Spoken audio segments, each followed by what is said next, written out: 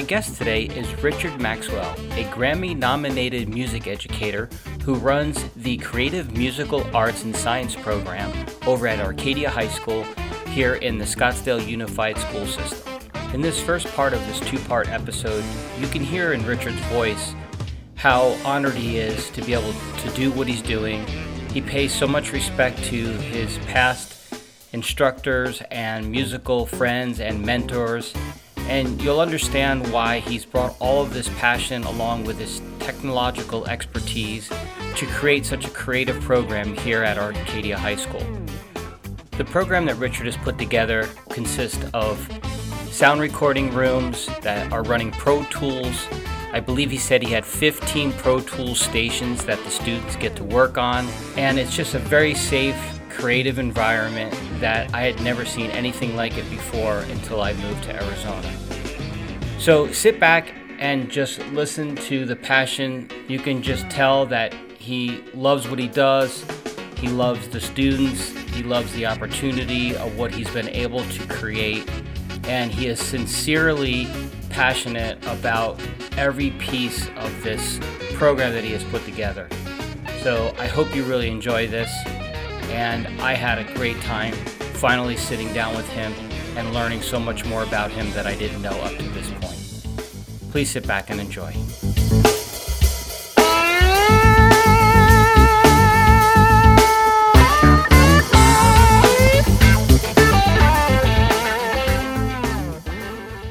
Hey, Richard. Great to have you, man. I'm glad you could come on the show. And as you know, I'm a huge fan. And when I reached out, I figured, while we're all in this COVID-19 thing, you aren't quite as busy as you usually are. So I'm glad I was able to get you in here. Different busy. No, I'm as big of a fan of yours as you are always so kind to me as well. Oh, I appreciate it. Mutual admiration society, but that's awesome. That's a good thing. I'm flattered to be here. So I know just from my own personal experience with you that you are a multi-instrumentalist, because I know that you and I have a kinship with drums for sure. We do. But that's pretty much where my talent starts and stops. And then you go on to songwriting and playing guitar, and I'm sure you play the keys. Yeah. Yeah, but to be fair, the skill you have in like your little finger in drums eclipses my entire rhythmic independence and abilities beyond belief. No, that you talk about being too kind. That's too kind, right? Well, no, I mean, you are a masterful musician in your own right. Absolutely. Oh, thank you. A jack of all trades, master of none in some ways. But I think that, for what it's worth, the multi-instrumentalist thing is partially due to the control freak nature of my personality. I think I've had time to analyze this over the years, and some of it I'd like to be able to sort of be like, yes, I love playing all these instruments, and I do, but some of it is because somewhere along the line it was hard to find people that I felt like I could say, hey, let's do it this way, and some of that was because I was I was really difficult to work with, I think, myself. So I started just kind of trying to figure out ways to do it on my own. On the other hand, you do learn a lot when you explore other instruments. So like there's a lot of instruments that I will pick up and play badly just for the sort of joy of seeing what it does. But I like that. I think musically there's something about process for me. I'm at an age where there's a lot of what ifs in my life and in my career musically. Mm-hmm. So now, it's interesting because like, I think you're at a point in your 30s where you like all of those things are sort of like, oh man, if only I had. And then weirdly enough, you get to a point where you're like, wait a minute, this actually means like artistic freedom, which has been fascinating for me. And I know, we also want to talk about, the program at the school and stuff, but it sort of relates to it. Like you start to realize like sometimes that's actually more valuable. Like there's obviously we all want to be Springsteen or Taylor Swift or whoever's that A-list group. Of course. I mean, who wouldn't want that lifestyle and those opportunities? And I think that anybody who says they don't is probably not being entirely honest. Mm-hmm. On the other hand, I remember I've been biking through this COVID stuff as much as I can. So I have one ear with uh, a couple different podcasts that I listen to. And when John Prine died, who I don't know if you know who he was or not, Yeah, he's this really absolutely. brilliant songwriter. So there was this one podcast that was talking about him that had said something that just stuck with me. I was never a huge John Prine fan. I mean, I respected the guy, but they were saying how he looked at his career, and at one point, the fact that he never had like that top 10 smash hit was a detriment. But then the music critic who's pretty brilliant guy, he goes, yeah, but on the other hand, when you talk to people about his entire catalog, everybody's like, yeah, but everything's brilliant, and not having that hit, like he wasn't identified by a particular sound or a particular time, and he could always kind of do what he artistically wanted. I've become more fascinated by that than anything else. And I talk a lot about that with my students, in their process too. Like, that thing that you love is wonderful, but what's the step before, and maybe what's the step after?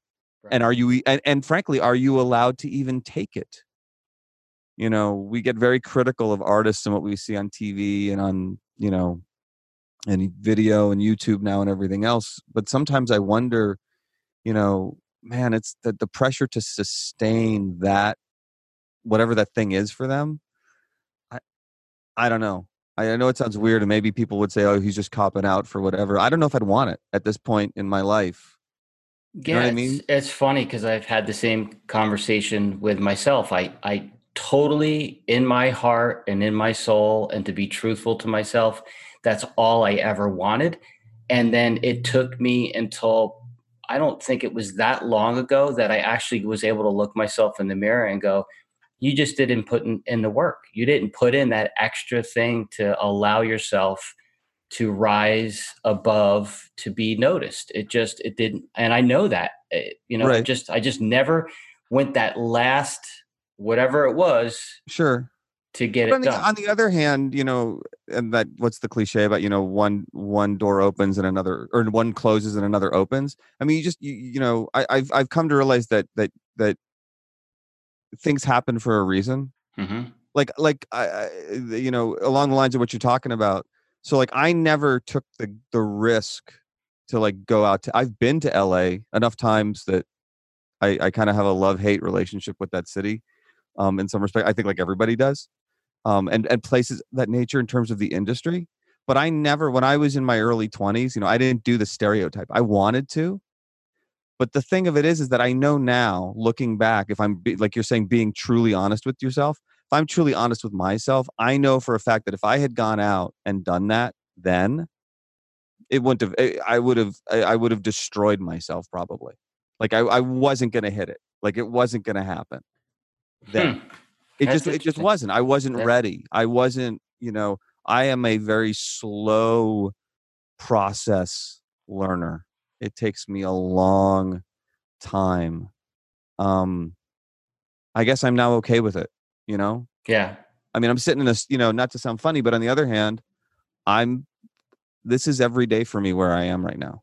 Like this is, I was in a position, we were able to get a house built, and it's not like it's that fancy, and I'm not going to show you, like I could show you what I'm looking at out my window, but like if you saw like there's just gear and stuff everywhere. It's a mess in the studio.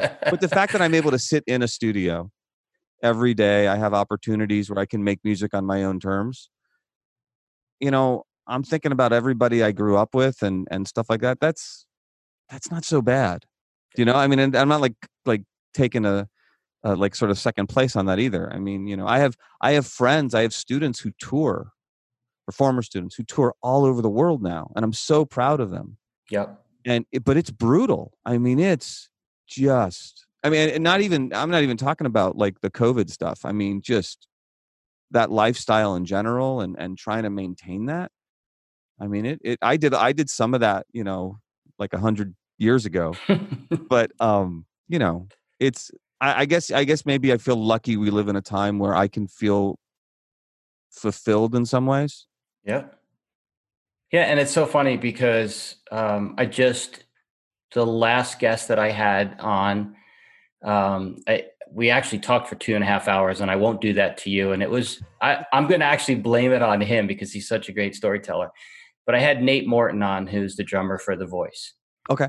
And him and I have become good friends over the past few years. And, we went through his early childhood, then, going to engineering school of all things. Sure. And quitting it because he knew it wasn't in his heart, going to Berkeley. And then the connection that I'm making here with you talking about LA is he said that I knew I had to go where the gigs were of the caliber that I wanted. I could have stayed in Boston, but I wanted to play on like a hit TV show, or I wanted to tour with Sure. the best of the best. And so he said, I just knew that that's the only move that I had. With the two things that he points out, the two biggest decisions he's ever made in his life, even to this day, was number one, going to Berkeley, and number two, going to LA. And without those combination of those two things, he wouldn't be where he is today. Sure. Which totally makes sense. Yeah. Which totally makes sense. And for everybody, and you got to find your place in it. I don't, who knows? I mean, we're not that old. You never know. And the industry is different now. And there's, because I work with a lot of teenagers and a lot of 20 somethings. Yep. And they're wonderful, but it is interesting how like you really can almost like feel the sort of like flash in a pan kind of vibe of whatever they're currently into. Yeah. And I don't say that like as a criticism. I just mean, sometimes I wonder, like, there's certain artists or certain bands, and they used to get like, the joke was like the oldie circuit kind of thing. But at the same time, you look at what those musicians are doing, and there's something about the fact that they're playing like I feel like that's even with all the technology, and I am a technology guy. Let's not kid ourselves. Right. At the end of the day, it can't be about the technology.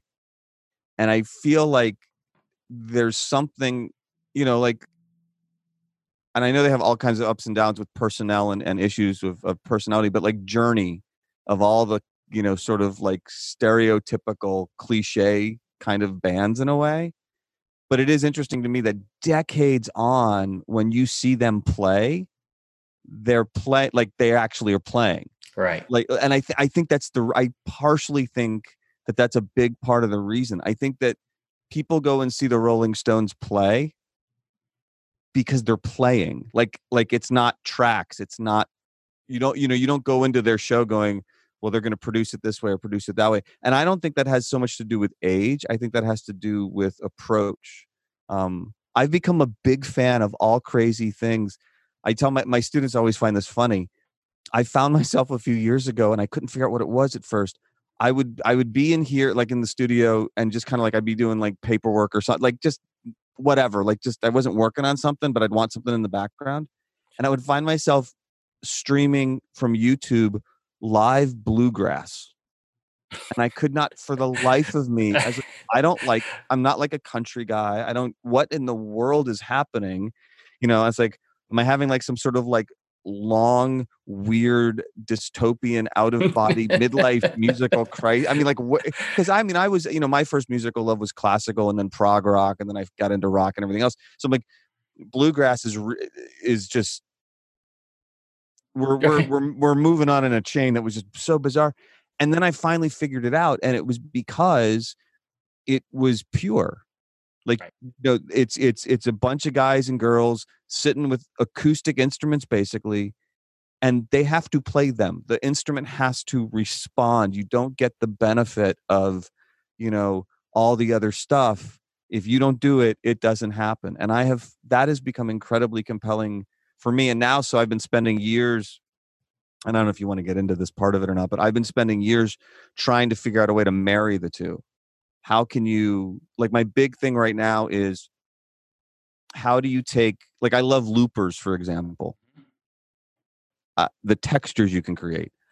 I really dislike the lack of in the moment control you have, though, with a looper, because once you do a loop, you're basically stuck with it.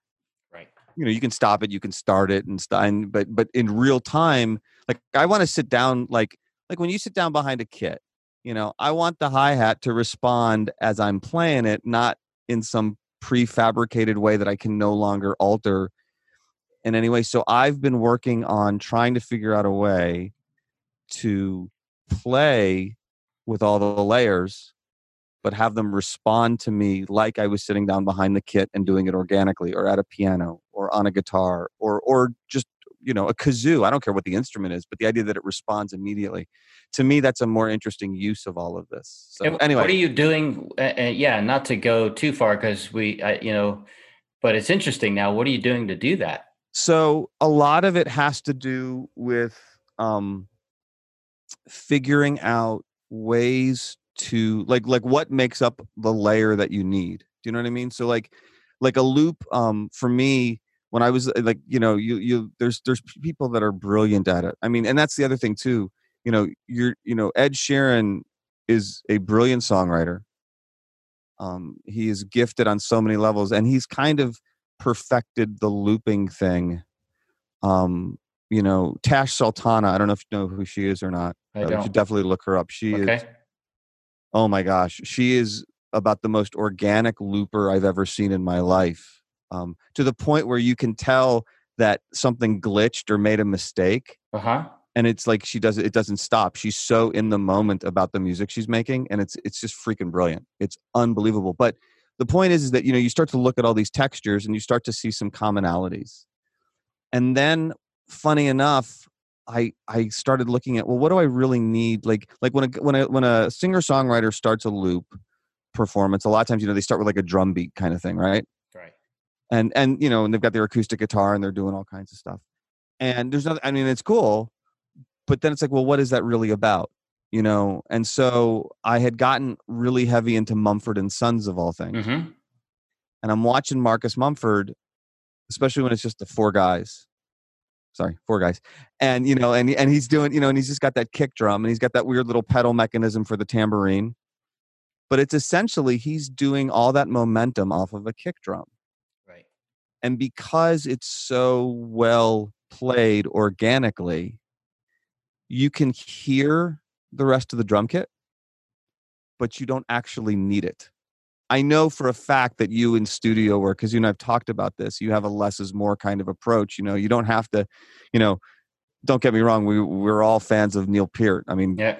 God rest his soul, the man was a genius on so many levels, but we're not all going to be able to pull that off. Like, I mean, he could fill the space and you didn't go, well, that was gratuitous. He's like the only drummer I think that could really get away with that consistently. Simon Phillips may be another one. Mm-hmm. But that's just my opinion. But my point being, what I've basically been doing is I'm looking at the layers of what can you actually do. And then essentially it's a variation on voice splitting. So if I take a tone and I branch it out and I noodle with it and essentially process it in a certain way, you don't necessarily know what it is that I'm playing from. But then it goes even further, and I promise we won't stay too long on this, but just because this is where my brain goes. Oh, that's So fine. I had developed this whole, and there's some video and stuff I'll send you some links and stuff of early like prototypes of what I was doing, and it's fun. But first of all, it was a real pain to get a song prepped. Like the irony of the amount of time it would take me to get a song prepped so that it could feel natural and organic was just like killing me. Like it became so creatively. So I went back. I've gone back and I've redressed it. And the crazy thing is so I started looking at, instead of for the drum kit, I started looking at the relationship between the kick drum and the bass drum. And part of that was because at one point years ago, I had developed this really cool way to simulate what sounded like drums off of an acoustic guitar without having to play it as a loop. Like it was coming essentially off the strings, believe it or not. And it sounded really cool. And then I would do like some coffee house gigs or some, whatever, some small shows and things, theater kind of gigs and stuff. Right. And I realized that people, like, if they knew what I was doing, they'd be all over it. But just as a listener, it was like, oh yeah, he's got backing tracks. I'm like, no, wait, you've missed the whole point. And then I realized, and then you like, and I know, you perform all the time. You can't really blame your audience if they don't get what you're doing. That's on you. there's only so far you can go, oh yeah, they didn't understand. Like, I Right. mean, that's just, Right. you can't play that game successfully. I don't think anybody can. Yep. So I've gone back now and I've started to look at what really is required for momentum. And can I treat, like, for some reason, hearing a bass line off of a guitar will make that jump. I'm still trying to figure out how far do I go with the actual percussion sounds and things. But that's also, to me, part of it is I'm a big process guy. I come back to that all the time. This to me is fascinating. I've been playing with this concept since before my oldest son was born. Right. And I'm really, really freaking old. It's been a long time. No, But I'm really freaking old. fair I enough. don't think. Fair enough. No, you're not. And it's just a number anyway, even if you were, and even if I was. No, but seriously, to me, it's the process. I think that's the fascinating part. I'm reminded, Mick Jagger has been asked how many times how do you write a hit song? And I love his response. In one interview, he's like, I don't know. And as soon as I figure it out, I'm probably done. Yeah. Like, I don't want to know It's why it kind of ruins the magic of it. right. I think there's great merit in, I think art in all of its forms, for me, it's music, is its own kind of like its own living, breathing entity. Yeah. And you communicate with it. And, if you're working with it collaboratively, there's these amazing things will happen. And if you piss it off, it's like it takes its toys and goes home, and then you're stuck going, I don't know what to do anymore. I mean, that's literally my thing, which maybe I don't. And like I said, I can talk for that guy went 2.5 hours. I can so beat that Joe. Oh my gosh. I love the sound of my own voice, but I'm not going to do that to you. I won't do that to you, but I know you can talk about the program. Well, but because we talked about a couple things here, I'm just going to add my own 2 cents based on, the whole looping thing for me. I also love, and I'm enamored when I watch it done. Mm-hmm. The problem that I have, when it's in a live situation, and I deal with it with the people that, my other persona is being the owner of Onstage Entertainment, right? So booking a lot of entertainment in both Arizona and Colorado. I have to ask some of them that, okay, I don't mind you looping, but you have to get into the song within the first minute, to loop the layers.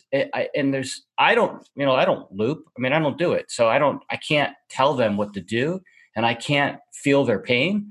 But if you're going to do it, you got to be quick at it, and you got to figure out how to get into the song quickly, because people lose interest. It just, well, you're not wrong. I mean, that's the other thing. I mean, mostly, you do the looping thing, and it's like the first song that's really a 2.5-minute song that takes you 12 minutes to perform. Yeah. And the audience is like, okay, that was cool. 3 songs in, and I can tell you this from experience, and some of this is because I don't have the gift that certain people do. For looping, which is probably why I gave up on looping in some respects. And now I mean, like, again, a door closes. This is so much more creatively interesting for me. But, 3 or 4 songs in, the audience is always like, wait, we've seen this trick before. We know, they don't know what's going to happen specifically, but they kind of know where it's headed. Yeah. And I think some of that's the lack of interaction, in all honesty. I think that's why you see some people, talking about the looping thing. The one thing that fascinates me about Ed Sheeran is genius level songwriter, brilliant performer. Albums sound nothing like the live show. Albums are basically a band. Then he goes out by himself. I mean, which is very fascinating to me, But on the other hand, I kind of respect it I absolutely respect it, because to me, that's using looping in an effective way, using technology in an effective way. But I'm with you. I can imagine, that battle. You're right. People don't, well, and especially, bars and clubs and stuff. There's only so far that you can go. And again, I think one of the things, I know I deal with this a lot with my students, is, there is a line, but that you have to accept the fact that if you're going to go off on those musical tangents that may be incredibly invigorating for you personally, you have to be willing to accept the fact that, you may not get all the gigs you want, or you may not get the type of gig that you think you deserve, because people are going to, if that's if that's not what the listener wants, that's not what the listener wants. And then then that needs to, but that has to be okay too. I mean, I think, I firmly believe there's kind of like, there's two music industries in a way. There's the industry that, we see on TV that, is the big influencers and stuff and the award shows and everything else. And God love them for it. Like I said, I would love to have their problems, but then there's all this other stuff that isn't going to make it beyond, it's going to play the smaller clubs and it's going to be in more intimate settings, but that's okay. You know what I mean? Like, that's okay. And at least now, gosh, when you and I were growing up, we were still of the generation where if it didn't come on the radio, you didn't hear it. Right.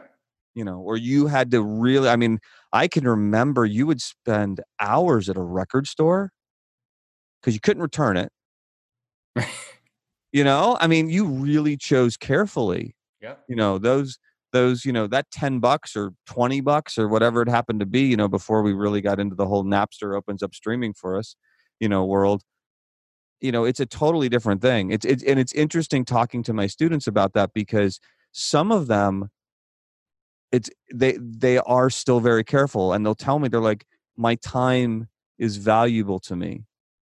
And they'll but there's still, even with them, there's still a sense of acceptable risk, for whatever, $10 a month or whatever you spend for whatever streaming platform. I mean, that's like, that's insane to me. Yeah. I mean, that you can get pretty much every recording that exists for $10 a month. Yep. Which then also begs the question: is it worth being worried about signing the big record deal anyway? Because you're probably not going to make any money for it anyway. Maybe just go make what your heart wants you to make artistically. 50% of not much. Okay. Yep. You weren't getting that much in the first place. But. And it's for them, for all of us these days with the streaming part of it. It's like drinking water through a fire hose when it comes to the amount of content you can actually take in. Yep. Where you and I are talking, it's like, you go to the right, you mowed 4 lawns, you have $10 to go buy the one album that you've been waiting to get. Exactly. And, it's just, exactly. But it made it so much more, I cannot remember buying an album and not sitting down and listening to it track for track multiple times, all the way through, reading all the liner notes, exactly, knowing everybody who played on it, yep. Or like, I can't remember what album it was, but I can remember buying an album, taking it home to listen to, and then I remember my parents were like, we have something to go to in like 20 minutes or something. And I can remember sitting there thinking, okay, do I put on and listen to like the first 2 tracks, or do I wait till I get home so I can listen to the whole thing? And I waited, because there was something about that experience. And even now I find myself, fast forward, fast. You know what I mean? I find myself with some of those bad habits a little bit that I wish I didn't necessarily. Yeah. But it is what it is. Yep. Well, and 2 other things you touched upon that you brought it up, and it's something that I deal with, but I took a position a long time ago when I started on stage that I actually don't hire anyone that runs tracks. And I did it purely for the fact that I didn't want any musicians being put out of work on basically my watch, for lack of a better term. Oh, that's awesome. So that's just the position I took, and I don't have anything, I had a corporate gig. So when I say that, it's really like the local type stuff. So I'm not going to put a single guy in a resort and put a bass player and drummer out of work because he walks in with bass and drums on tracks and backup vocals, and these other people are sitting home and not working. But the caveat with that is, there's a corporate band that I hired out of Montreal, Canada, who had amazing tracks that they had built from scratch for themselves. Now, the difference between them is that every single track that they had, there was literally an instrument on stage playing it. So all it was for the thickness of the sound. Sure, There right. was literally not one sound on those tracks that did not exist as a human being on the stage. Right. See, and I think that you're hitting on something to me that's really important, which is intent. Like, I think that gets lost in all of this because we're so caught up in the spectacle Yep. or the sound. You know, I was just at a wedding not too long ago for one of my nephews, and it was interesting because the band was, they were good. This was back in Ohio where I grew up, but it was lots of tracks, and it was interesting the way, you know, I'm sitting there picking the thing apart because that's where my head goes. But the rest of my family's just enjoying the sound, you know, almost to the point where, like, I've seen DJs lately do a thing. Oh, sorry, my son's coming in to interrupt here for a second. That's I'll have to totally fine. apologize.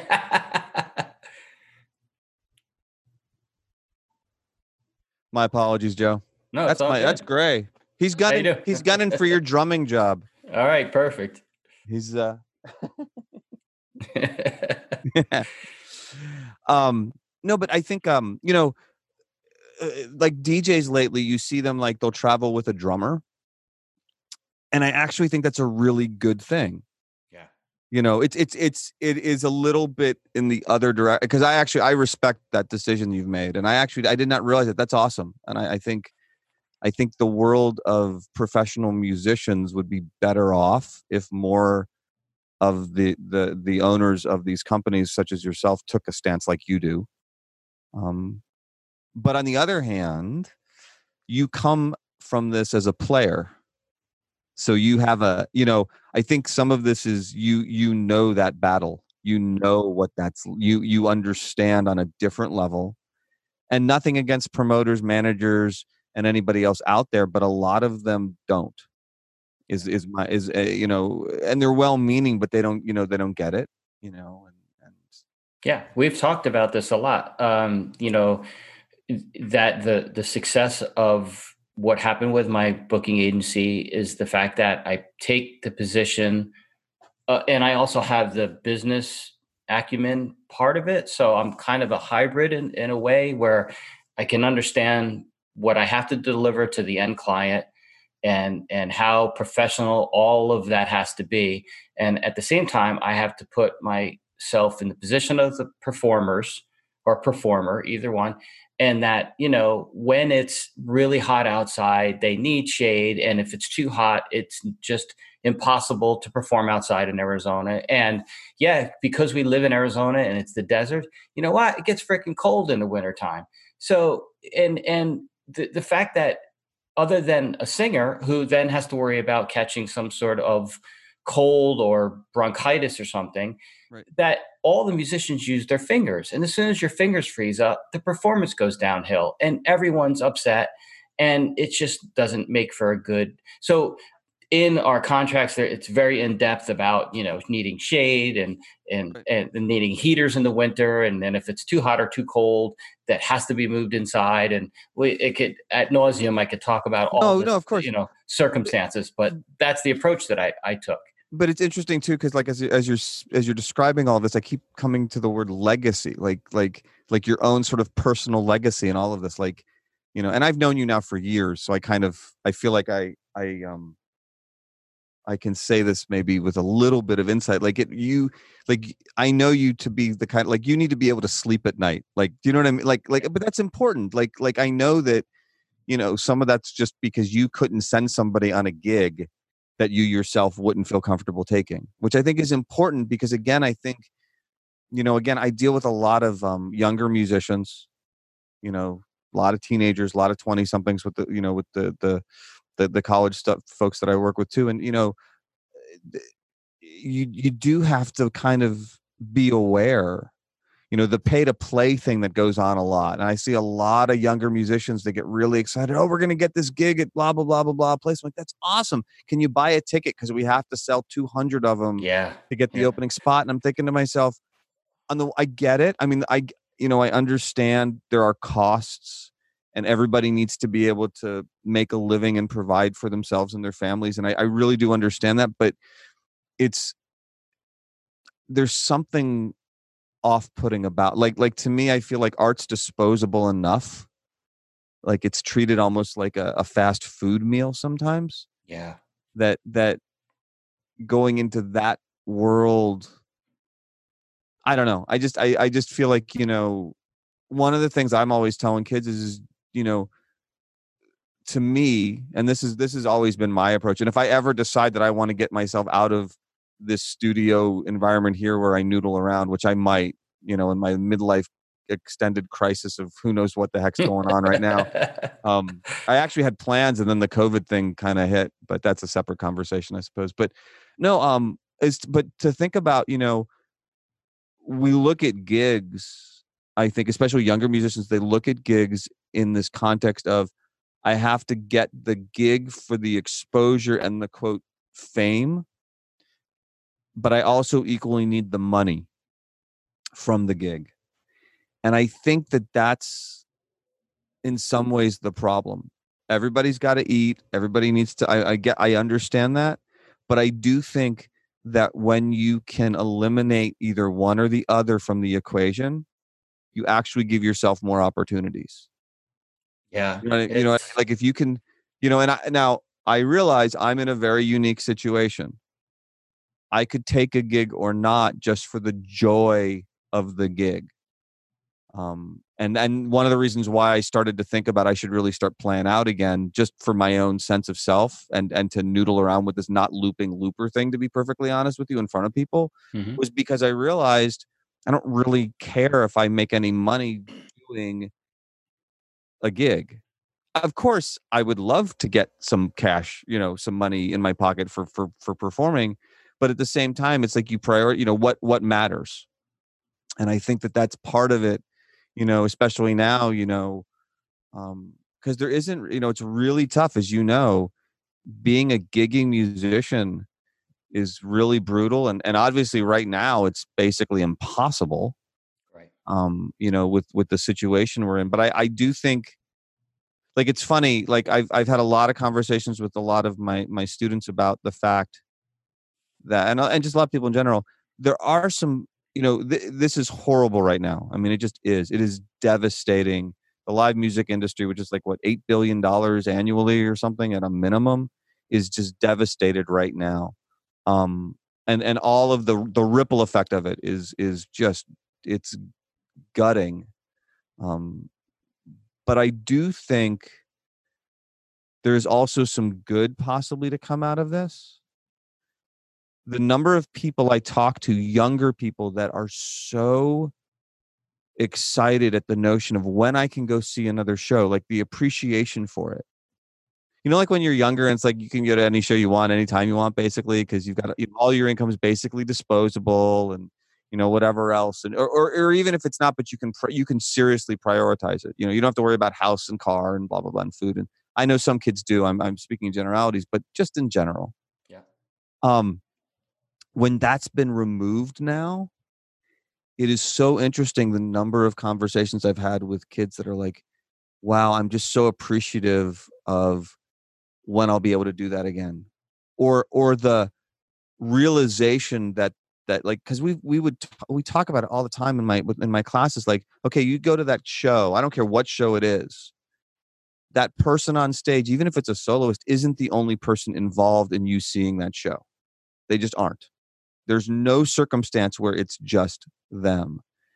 And you start to really now understand how it all changes, Yeah. or not changes, but how, I mean, it's gone right now, and they're talking about 2021 before major tours happen again, major festivals and things like that. I don't want to get all depressing and down on stuff, but No, I know. but I mean, it's not like you don't already know this. I'm sure you. No, I have tickets to see the Doobie Brothers and the Eagles. Do you really? Yeah, and that the Eagles, I think, was supposed to happen in April. That's been delayed, I think, until October, December, and there's a good chance they're all going to be moved until 2021. Yeah, exactly. I mean, no one's going to want to go to a concert and sit, 6 feet apart from the person they went with, and sit, have every other row with someone. It would be weird. Well, and not to even sound more paranoid, but like I've been reading about different things about like I guess they did a study recently about that choir that had that rehearsal before anybody realized it was a pandemic, but then like 40 out of like the 60 people that were in the choir wound up getting tested or testing positive. Oh, wow. And they, I mean, it's a horrible tragedy. I think like two or three of them passed away from it, and the whole circumstance was awful. And they were going off of all the information they had, which at the time was nothing. And I Hmm. mean, the whole thing's a terrible tragedy. But out of that, they recreated the circumstances. They obviously didn't infect people again, but they started to look at how singing and things of that nature and what it does to the transmission of a disease, of a virus of this nature. And then you think about people at like an event where they're shouting or screaming or singing along and all this other stuff, and you just think to yourself, how is this going to look? Yeah. What we, I don't know. It's an interesting. If it wasn't so devastating to people that I personally know, and just to the industry that I'm aware of, and the ripple effects of all of that, it would be just fascinating. But instead, it's just, I mean, it is really, um, it just makes me really sad. And I'm really grateful. Like, I feel weird sitting in a studio talking to you right now, because I feel like almost like I'm unintentionally flexing, and I don't mean to be. It's just, you know, I never thought my life musically would be in a place where I could feel musically secure more than most musicians out there in the world. That is such a bizarre moment of clarity for me. Um, I almost feel obligated to be making more music right now, not because anybody needs to hear it or that it'll be any good, but almost because I feel like if I don't, I'm being incredibly selfish that I have the option to do it and I'm not taking advantage of Right. it. Yeah. I Yeah. feel Yeah. like, Yeah. you know, you can bleep this, but I feel like I would just be like such an ass. Like Yeah. if No, I get it. I feel like, and I feel like I believe in karma, and I just feel like I have to, like I have an obligation, especially I'm about to hit into summer, which changes up my teaching obligations and you know, Yeah. my other obligations of that nature, and running those studios are going to be very different for the foreseeable future, at least. I Yeah. really And don't have any like, excuse. no, yeah, no, and I get it. And a lot of our talent is struggling, that I personally know and had helped get a fair amount of work that they, at times where they don't have work and they're struggling just to put food on the table and pay their car payment, keep a roof over their head, they now are sort of forced into possibly going into debt to buy a webcam and a microphone and learn, some sort of software if need be, or if they just end up going live on Zoom or Facebook or any of the streaming, platforms. Right. But, they're putting in their Venmo and PayPal handles as a virtual tip jar just to try to make any sort of Yeah. money. Anything And is anything. Yeah. yeah, and it's really tough. So yeah, I keep brainstorming on ways to try to figure out a way to help, and I haven't come up with it yet. But I'm working on it. It's not Sure. like I'm sitting here, not, I'm lucky enough that I had a business where, because at one point I was the 7 day a week musician. Right. I I would know. play, you remember, and I that's do. all I did Yep. before. You were impossible to get a hold of because it would always be like a message back, like, "Dude, I'll call you later. I'm like 17 gigs today." Yeah, I right. mean, Yeah. But so I get it. Again, we go back to I've lived it and I understand where it's all coming from, and now I just have to figure a way to help. And right. so that's the struggle for me. But Sure. that's a whole, like you said, it's a whole different conversation. And the one last piece that you touched upon that I don't want to forget is that in the conversation I had with Nate Morton, the drummer from The Voice, there's a connector in LA that you may or may not have heard of, that I knew when I wanted to, possibly get a tour. A guy named Barry Squire, and Barry is basically the music matchmaker out there. So if Cher is looking for a band, Barry will put out the notice that Cher's about to go on tour and they need this, this, and this. Same thing with Pink or any of those. Barry was the guy to basically piece these bands together in LA for these big tours. Interesting. I And didn't know. and so now the listing, and Barry puts these listings up now on Facebook, and it's obviously become a lot easier as part of the discussion I had with Nate, where it used to be, hey, you go to this executive's office and you pick up a CD or a tape, you learn these 3 songs on it, you come to the studio soundstage on this Saturday at 1, you play the songs and we'll let you know, kind of thing. Right, right, right. Now Barry posts these things on Facebook, and he posts the requirements, and everyone has to be pretty much, for the most part, 25 or younger. Sure. There's none of these things that are going to take all these old dudes like us out on tour, Right, right, or right. No, of me course. anyhow. No, no, no, no, no. I'm right there with you. I'm with you. But the instead of it being the old style that you and I are used to, which is bass drums, maybe 2 guitars, keys, and a couple backup singers, or maybe a horn section. Now it's uh, guitar, drums, and a multi instrumentalist that knows Ableton. Yep. So it's that, and Barry and Nate were talking. They went to lunch a few weeks ago. There will always be a drummer, because the visual part of it, of that, makes it look like it's a band. So that one seat, thankfully, has not been necessarily eliminated as much as the others.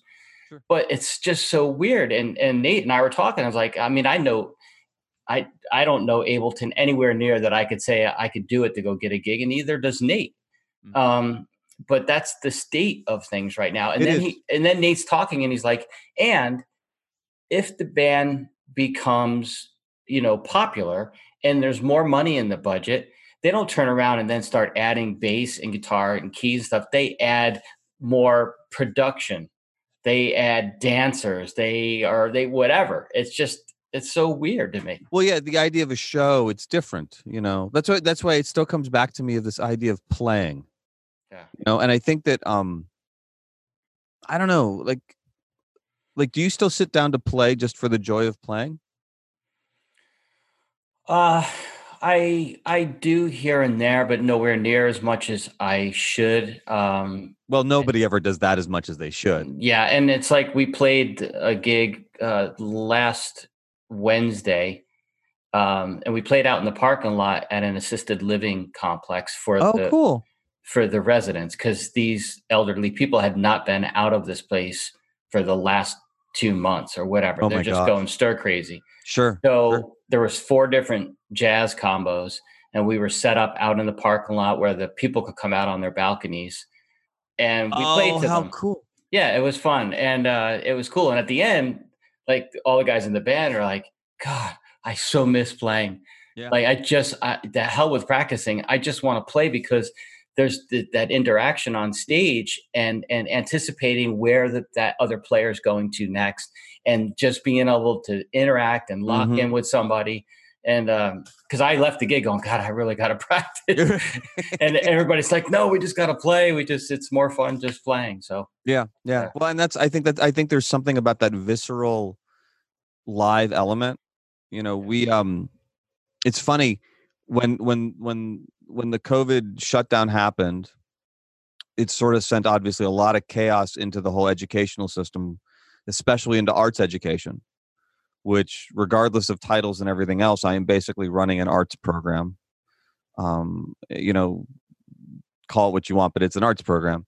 And it's been it was interesting what wound up happening very much unintentionally. I truly thought I'm going to get all these kids that are just going to send me, here's this recording I worked on at home. Here's this, and I've got a lot of those. I mean, and it's great, but a lot of them, first of all, a lot of them, you started to really see the demographic of the students and who had what available to them. Yeah. Lots of posturing in Yeah. high school, certainly about that, and that's fine. I mean, I don't begrudge the kids anything. And we've distributed gear as much as possible in that. But it was, it was interesting how a lot of them really enjoyed the live streams we did more than anything else. So we wound up doing our big annual end of year concert anyway, but we did it online on Zoom. It was clunky. We were subjected to all kinds of elements related to streaming and what mics they had and Wi-Fi connectability and everything else. And yet in the moment, the fact that it wasn't taped, that we, like I had some kids that played some sessions and we just kind of watched the sessions on the screen, which was still cool.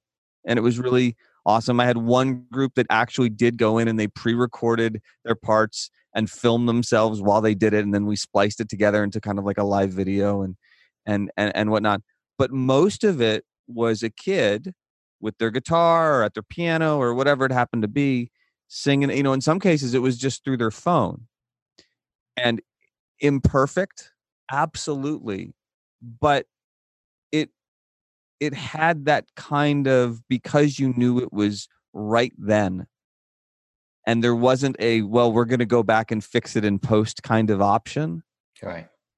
It was interesting that you still got a little bit of that same charge. I mean, it was different because obviously you don't get you don't hear the applause in the same way that you're Yeah. hopefully getting. And there wasn't really production in terms of lights and stuff that we normally would do.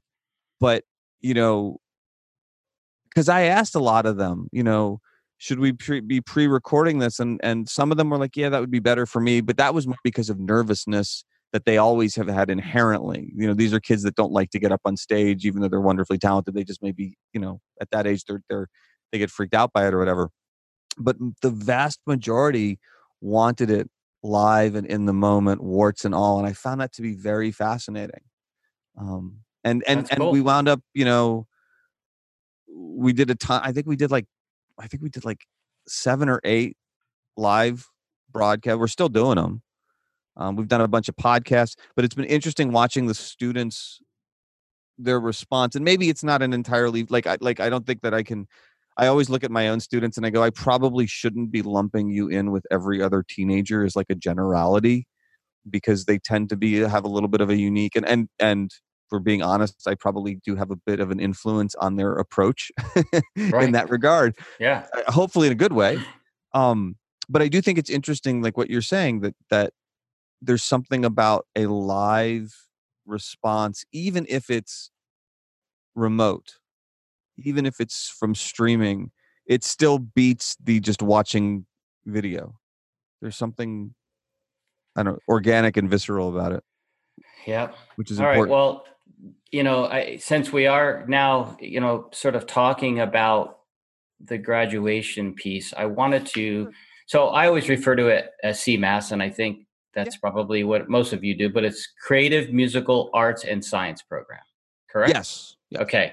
So this is happening at Arcadia High School here this is considered Phoenix because you're right down the street from me, right? So it's Phoenix. Yes. Well, yeah. The border is, I don't know. Yeah, it's Scottsdale Unified School District, but it's technically in Greater Phoenix. We're like, I want to say, what's 48th Street and Indian School, and what is it, 56th is the line into Scottsdale. Okay. I don't actually know. I mean, I've been at that school for 20 plus years, if you can believe that. Long time. Yeah. I don't. It's long before my time how they managed to carve out that section of, why it's Scottsdale and not in Phoenix Union. I don't know. All right. Okay. So you just mentioned 20 some years ago. So when did you get to this school? Okay, so let me see. How do I explain this? 1990, remember something. So I'm at the U of A. I have finished my second master's degree in orchestral conducting, which I still missed. If only for not having enough time in the day. Basically, I start working in Tucson at one of the high schools and a middle school. I've got an orchestra program that I love. I am always still, for years and years, and when I grew up in the Midwest, so as an undergrad and as a grad student and at different times and in different places, I was always gigging as a very mediocre drummer. I like to say I was sort of the what do you want to call it? I brought the game down for everybody else. But and so I had done some touring, nothing fancy stuff, but I had done a lot of it. I loved like the studio experience and all this other stuff. But there was no, at the time, at least available to me, you only were really able to do that kind of independently and on your own. And there was very much this sense of we were talking before about two different music industries. Well, there were sort of like two different musical experiences. You had the experience you could have as a student. I mean, it was one thing, and it was great. I mean, don't get me wrong. I have such fond memories of growing up, and I still every now and then am lucky enough. I've talked to my old high school band director a few times. He's long since retired. He drives trains now, of all things, Wow. um, which he just loves. Old military retired guy, sweetheart of a guy, brilliant musician, far more. I didn't realize his musical chops. This is another problem I have. Like I hadn't, like it takes me a while to realize something in the moment. Oh my gosh, the level of lost opportunity on my count to like not tap into more of his experiences. He came out of a military band experience, but he had this incredibly open view of what music was for, even if he had a particular love of a certain style and whatnot. But Wait, I've got but this, before you leave that point, it's just amazing that you just said that because I look at you and go, God, if I only had a band teacher in high school like you, my teacher, and God rest his soul, I think I'm sure he's gone by now, but was just there doing it, collecting the paycheck, sure. going through the motions. Just it was just the worst. And it And can't, yeah. I mean, I don't know. I can't speak to that. I mean, the educator in me says, at a certain point, it's very easy to get disenchanted if you get wrapped up in it. And you never know. I mean, the further back you go, I get asked all the time, did you have something like CMAS when you were in high school or whatever? And I can't tell if sometimes I wonder if they're being sarcastic, if they've completely misjudged my age, if I don't even know where it's coming from. But the truth of the matter is that it's not a matter of if I did or not. It wasn't even an option. It just literally wasn't a possibility. I can't fault Pete Metzger is his name, or Jeff Beeler or Bob Wagner. I literally remember all of these people.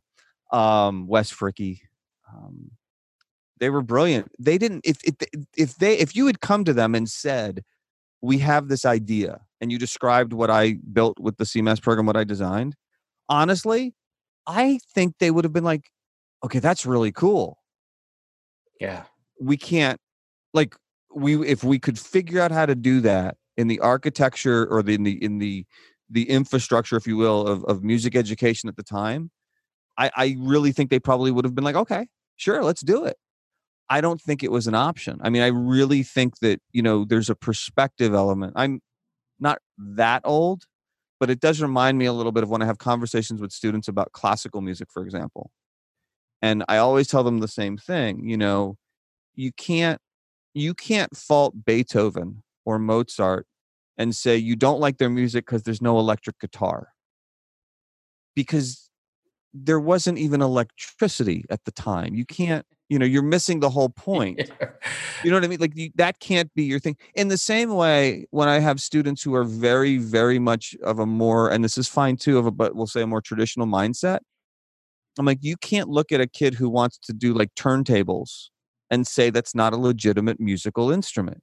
For the same exact reason, because you got to deal with intent. You just have to. And that's the thing that, like I said, I look back on that band director and those teachers, all of them throughout all of my school years, as it were, and Dave Roman, and I mean, I could list all these professors throughout, college, that some of which I'm still friends with, which is really wonderful too. You know, Sorry, I have to name drop Molly Slaughter. I don't know if anybody knows who she is, but for me, I got to say it. Karma again. And there's lots of others. Greg Sanders, Steve Heineman. I'm going to shut up now. Okay, Ed Kaiser. God, it would be here for a long time. But all of them would tell But the thing is, you start to realize the best musicians are about intention. Springsteen walks up on stage with the E Street Band, and it's unbelievable. And then the band takes a break for a minute, and he sits down with just his acoustic guitar, and it's unbelievable. yeah, And I mean, look, the guy's a genius. And I mean, that's, you don't need me to say that. But I think the reason it works in both settings is because of his musical intentions. yeah, It comes out different. Of course, it comes out differently when you have more people and you can interact. And again, we go back to that visceral thing. but it's about intent. And I think that's what I've carried with me from all of those people. Right. I go on in any case. So I go to Bradley University and become their first music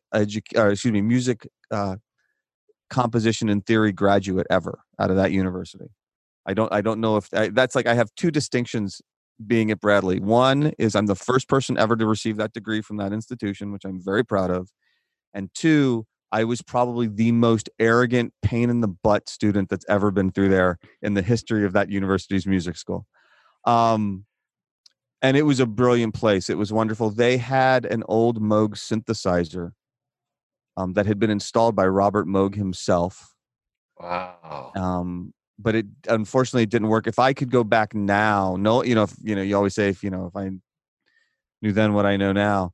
But they allowed, they bought some equipment. We had an old Mac computer, and we were able to do some sequencing and learn some bit. And I just kind of got bit by the bug of it. I just found it so compelling and so interesting. Didn't know what I was doing. Had a couple of microphones. Couldn't even tell you what they were.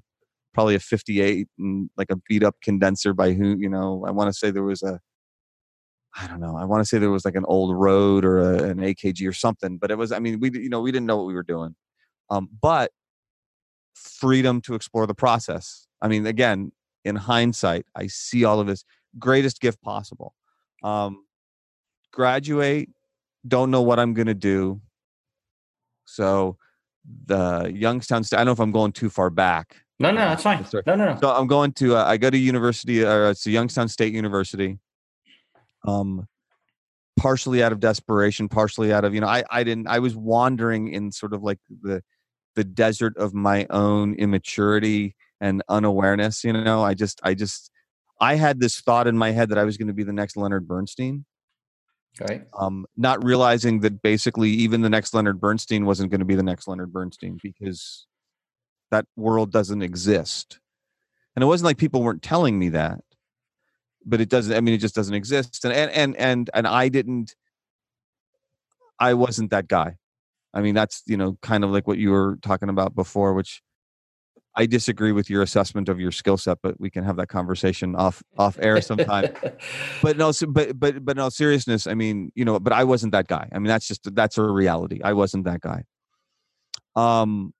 But while I'm in Youngstown, Stephen Gage, who's another one of these sort of like aha moment people. I had done some conducting. I even put together for my senior recital at Bradley, I put together my own sort of like mini orchestra of friends just for the heck of it. And I seem to remember Dave Vroman, who was head of the music department and the one of the main conductors there. I seem to remember him saying to me, we could have like helped you out with this. Like, you didn't have to like do it covertly or anything. He's a guy I really did not appreciate nearly as much as I should have at the time. Brilliant man, just brilliant, wonderful guy. But anyway, so Steve Gage basically goes, I've got an opportunity for a graduate student. And he was the band conductor. He's like, but you'll also work a little bit with the orchestras as well.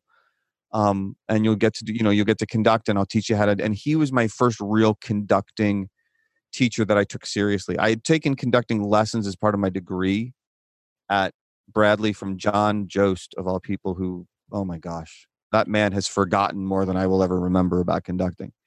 But I was a very, very immature late teens, early 20s as an undergrad. And just didn't see it, didn't get it, didn't understand it. My own fault, nobody else's. But in any case, so Stephen gets me involved in conducting. And then it's like, okay, now what am I going to do with this?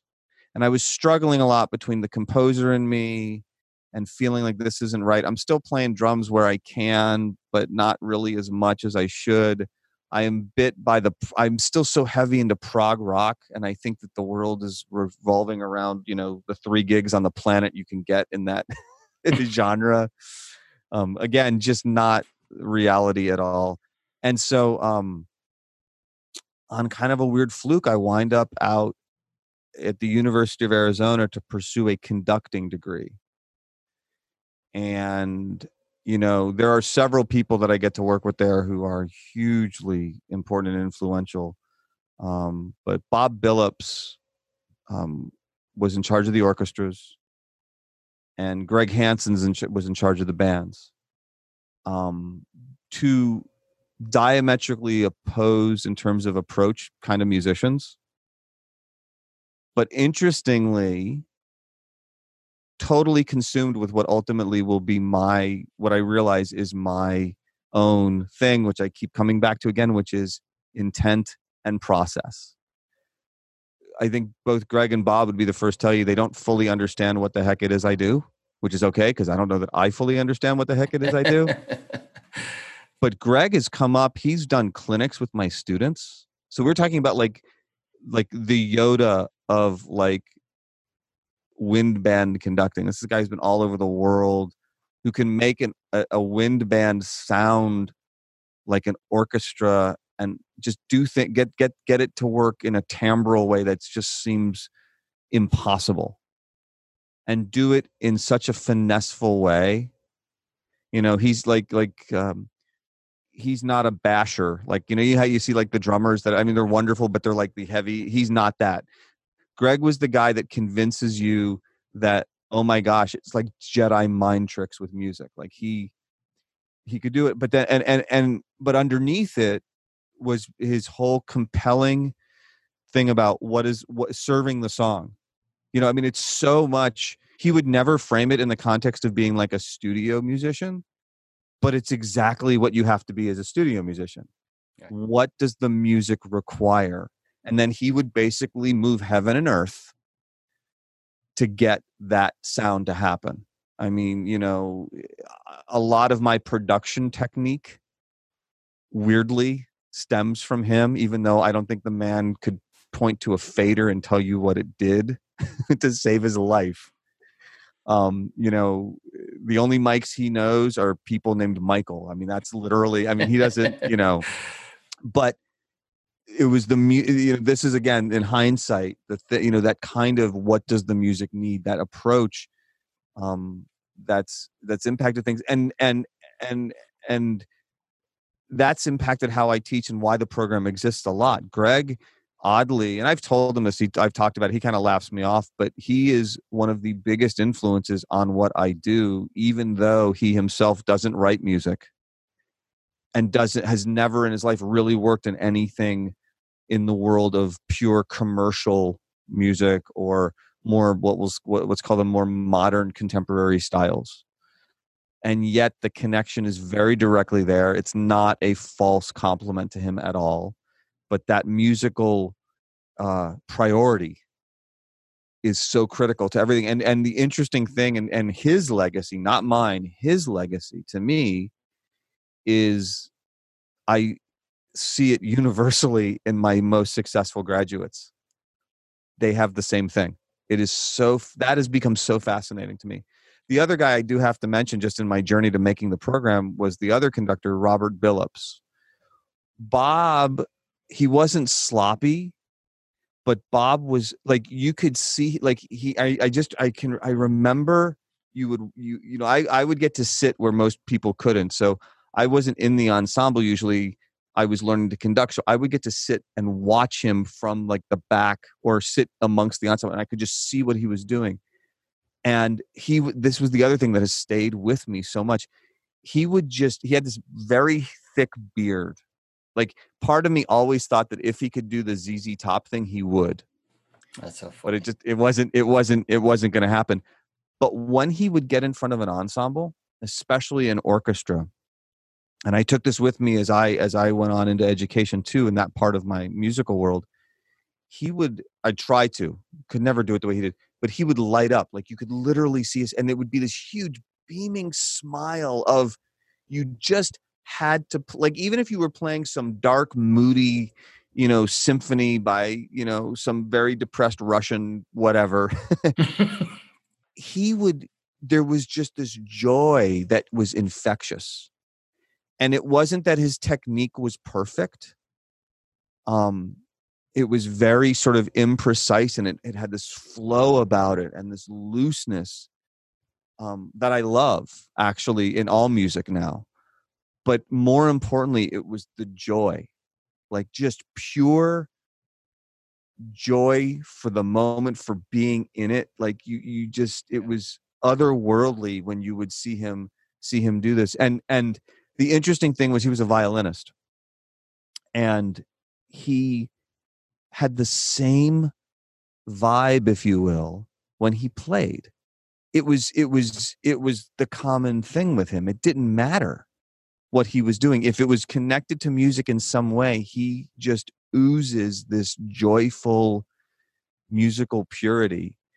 So you put all that together, and I'm teaching in Tucson. I've got this high school orchestra. I've got this middle school orchestra. I don't know what I'm doing. I am so still arrogant and convinced of myself in the worst possible ways. I mean, you need ego. I mean, you need ego in anything, and education is basically the entertainment industry. And anybody who tells you it's not is kidding themselves. But you need ego. You do in some ways. But I was on a whole nother side of that in a bad way. So I didn't really know what I was doing. My middle school, for example, and I'm still like this a little bit. I just don't execute it the same way. I understand, and heaven help me to all my colleagues and relatives and people. I get why you don't want to do your English project. I get why the science class does not get you going. I have never understood why picking up an instrument doesn't appeal to somebody. Like it just, my brain doesn't. I'm sure you kind of have a similar. So I was like I probably shouldn't say this publicly, but I'm gonna. Hopefully I don't get in too much trouble for somebody who sees this. So it's my very first teaching gig. I'm very, very green and very, very, just like I said, arrogant. But I had this huge middle school program, which I didn't realize was a rare thing. I had like 250 middle school students playing stringed instruments. It was nuts. Violins, and not even like guitars. I mean, like actual classical string instruments. It was insane. Sounds But a whole lot of them scary. didn't want to. It was great. I think. I mean, I couldn't do it now. I'd be terrified now. But I could not get my head around the idea of you didn't want to rehearse, didn't want to play the music. So I had this thing. I called it. My recollection is that one of the kids named it, but I may just be projecting because I don't want to take responsibility for it.